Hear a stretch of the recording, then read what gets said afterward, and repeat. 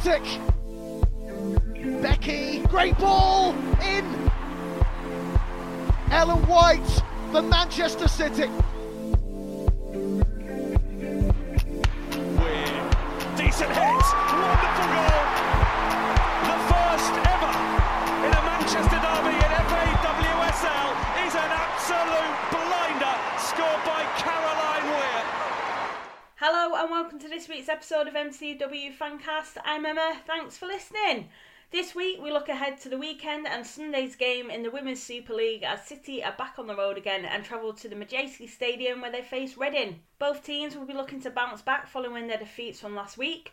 Later in the podcast we'll be joined by Charlotte Stacey from On Her Side as we recap on our visit to Chelsea as well as look ahead to the weekend and the next fixture against Reading. But first, hear from head coach Gareth Taylor speaking at full time following our 3-1 defeat against league champions Chelsea. Performance, I felt we weren't quite at our very best. We had some decent spells. We played some good moments, but I thought we were a little bit slow to second balls. But I thought it was small margins within the game. I didn't think there was a lot in it at all. The scoreline at the end suggests that third goal was a bit of a killer. But I thought before that it was fairly tight. But I would expect us to kind of switch to play a little bit better than what we did do in possession. And out of possession, like I said, I think we just needed to improve on our getting to second balls a lot more. Couldn't really see much. I've heard it's a bit of a shocker. Like I say, I've not had a chance to see it since, so it is what it is. Sometimes you get that. The yellow card is obviously frustrating for Ellen, and I think their player, when they give away the penalty, is already on a yellow card and doesn't receive a second one. So, we can't rely on refereeing decisions for or against us. So we just need to focus on what we do and not make any excuses. This happens in football. We know that big moments happen and decisions are made by officials, and sometimes you get them go for you and sometimes they go against you. It is what it is, unfortunately. The frustrations are there, but we can't really affect that. What we can affect is our performance and the way we play. And these are the things that I'll be focusing on. Like I said previously, this won't kind of define our season. It may have an effect in terms of the points and the outcome and everything else. But, we still have a lot of big games to come, a lot of important teams to play. And I think we've seen already that there's a real high level competition in this league, and teams will take points for one another. So we just need to be positive and maintain our focus. Well, we were looking at various different types of way of building up against them. Felt at times we got the balance right. We struggled a little bit to get quality in behind, whether that was in our forward runs or forward balls. But like I said previously, I thought 3-1 was a little bit flattering for them. There was some real small margins out there today. So again, we'll look at our performance and see where we can improve. And we'll be making sure we work on that on the training pitch. Yeah, been really pleased with Jess. We knew that'd be a tough game for her today. Like you say, first start playing up against a really top team. But I thought she held her own. She's really good with the ball. We've got some areas we need to work on with her without the ball. But yeah, she's a bright prospect, and she had good players around her today helping her, and obviously a good level of opposition to play against. Yeah, it's difficult. We allow the girls to have 5 minutes first. They probably get their frustrations out, and we just then basically said, look, what's happened. We can't affect it. What we can do is go out and take the game to them in the second period, which we did at times. I think there's still areas that we can look to improve on, but we gave ourselves an opportunity of getting back into the game. And like I say, the one thing you can't do is focus really on what's happened that was out of your control. No, I don't think we got caught out with playing out, if you like. I thought that was the way for us to play. I thought that was where we had success. Chelsea are quite a big, strong team, have a strong back four. Whenever we went a little bit more direct, they usually won the first contact, and then we struggled to win second balls as well. So, no, I think for us, and it always will be, is sticking to the process, believing in what we do, knowing that eventually we will get through and make opportunities. And there's areas that we have to look at where we can improve on that process. But no, for us, it's we stick at it.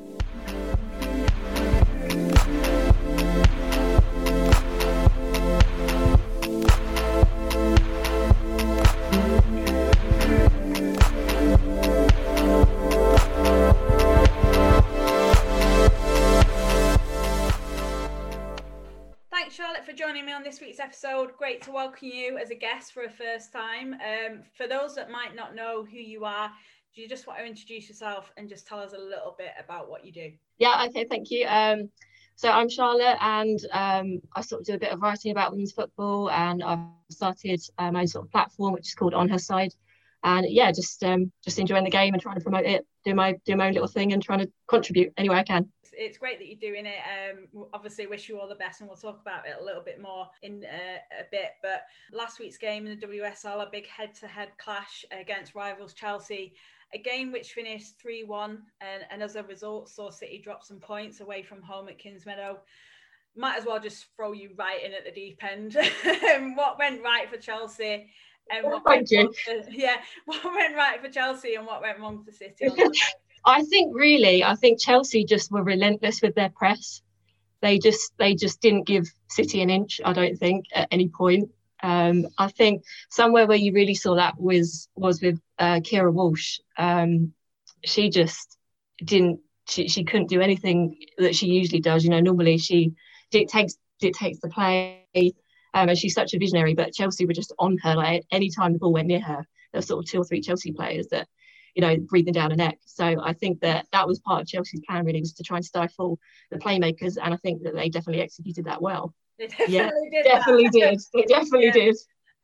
Obviously, it was a game which sparked a bit of first half controversy, with Ellen White obviously receiving a yellow, and with Chelsea being rewarded the penalty with claims of handball, which in fact hit Demi Stokes clearly on in the replay on her hip. I mean, what did you make of the initial decision in the game? Yeah, I mean, obviously it was the wrong decision. I think the referee, it's a split decision, I suppose, and obviously she obviously didn't see it. But I think you've got to be in a games like this. You know, it's a big game, and you know that all eyes are on you. You've got to make sure that you're absolutely certain, one, that you're giving the penalty for the right reason, and 2, that you're carding the right player. Which, you know, she did neither of those things. So yeah, really unfair, I think, for City. I think as well. Definitely. I think Ellen White was absolutely right to react the way that she. Yeah, I mean, as well though, in the moment, the reaction from Chelsea was obviously quite strong as well. So yeah, I think that would have had a big sort of marker on the referee's decision as well. Yeah, definitely. I mean, obviously as a Chelsea player, you want the penalty, so you're gonna throw your arms up and you're gonna try and get it any way you can. But really unlucky for City, I think, and very unfortunate start for them in the first half. I mean, even despite the decision, though, it certainly felt as though it was only a matter of time before Chelsea really broke the deadlock. I mean, City played much of the game on the back foot. I think it was pretty hard for us to find a way into the game, certainly after the goal anyway. It was only that sort of like little glimmer of hope with Chloe Kelly converting a penalty as well, you know, from the ball that Millie Bright handballed in the area to bring the game back to 2-1. But even then, it seemed like a big ask, really, for City to come back into it. I think they did have some moments. City, I think Samuel managed to get through. Chloe Kelly, I think at one point managed to get through as well. But yeah, on the whole, I think City were just they weren't letting anything past them. They were really solid, and unfortunately for City, that was the way it went for the whole game. Like you said, Mewis's opportunities seemed to be a sort of closest sort of chance. It just clipped the post and that was it. Really. Yeah, I know. We didn't really create enough, and like you said, Chelsea really stifled our play. But it's credit to them and the performance that they gave on the day. It just shows obviously the quality that they've got, and you know, there were some really bright individual performances from the likes of Kirby and Sam Gurn had a great game, but Erin Cuthbert, what a game she had. I know. I don't know where she came from. She was just relentless. She capitalised on any space that she could find. She just was hounding Lucy Bronze for the whole game, and credit to Erin Cuthbert. She was brilliant. Yeah, she's so unpredictable as well, though, in how she plays. You just don't know what she's going to do. You just don't know what. No, that's it. That's it. She just doesn't stop. She doesn't stop. I think Emma Hayes described her as a permanent pest, and I think that's very accurate. I think that's really accurate. That day anyway. But again, I mean, for City, do you see this as obviously a big 3 points drops, or do you see, you know, with the way the league is and the competitiveness of the league at the moment, do you see it as still so much to play for? Yeah, definitely. I think it's still early days, and there's still loads of things that can change. You've still got players that are settling in, that have come over, you know, from different countries and stuff. So I think, yeah, there's definitely still all to play for. And yeah, it was just, you know, Chelsea were just better on the day on this occasion. And this weekend, City are once again on the road for our fixture against Reading in the WSL. Kelly Chambers will be looking for a bit of a response from her Reading side following their loss against Birmingham last week. An experienced Reading side, and no team can underestimate them. But equally, City will be looking to put last week behind them and put in another positive performance. Yeah, definitely. I think, as you say, both teams are going to be going in from a loss. So they're definitely being hungry for the points. And Reading have got an awful lot of experience in that side. So it's not going to be an easy game for either side. But I think if City can work the midfield and, keep some possession, get the balls forward to Chloe Kelly or Ellen White, then, yeah, there's definitely a chance for City here. And how impressive have you been with Kelly so far this season? Because, you know, last 3 games, she's scored 4 goals. She's really been involved with a lot of City's play so far. She really seems to have, bedded in properly in the squad. Yeah, absolutely. I think she took a lot of flack when she moved from Everton, but I think she's definitely proved herself. She looks so dangerous. She really does. And yeah, really exciting, I think, for City, Chloe Kelly. And prediction wise, what are you expecting from Sunday's games? And who do you think will be the one to watch, especially for Reading? For Reading, I think Jess Fishlock has come back in. You know, she's a really, really good player, and I hope to see, you know, her really get on the ball a lot more this game as well. Dan Carter, I think it's so nice to have her back on the pitch. You know, she's been off through injuries for 2 years.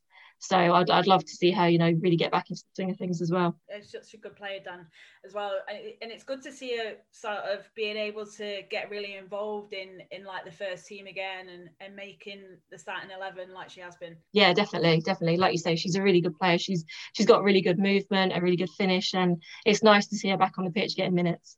So I just want to talk about your brand new blog and website, championing the women's game, and it's called On Her Side.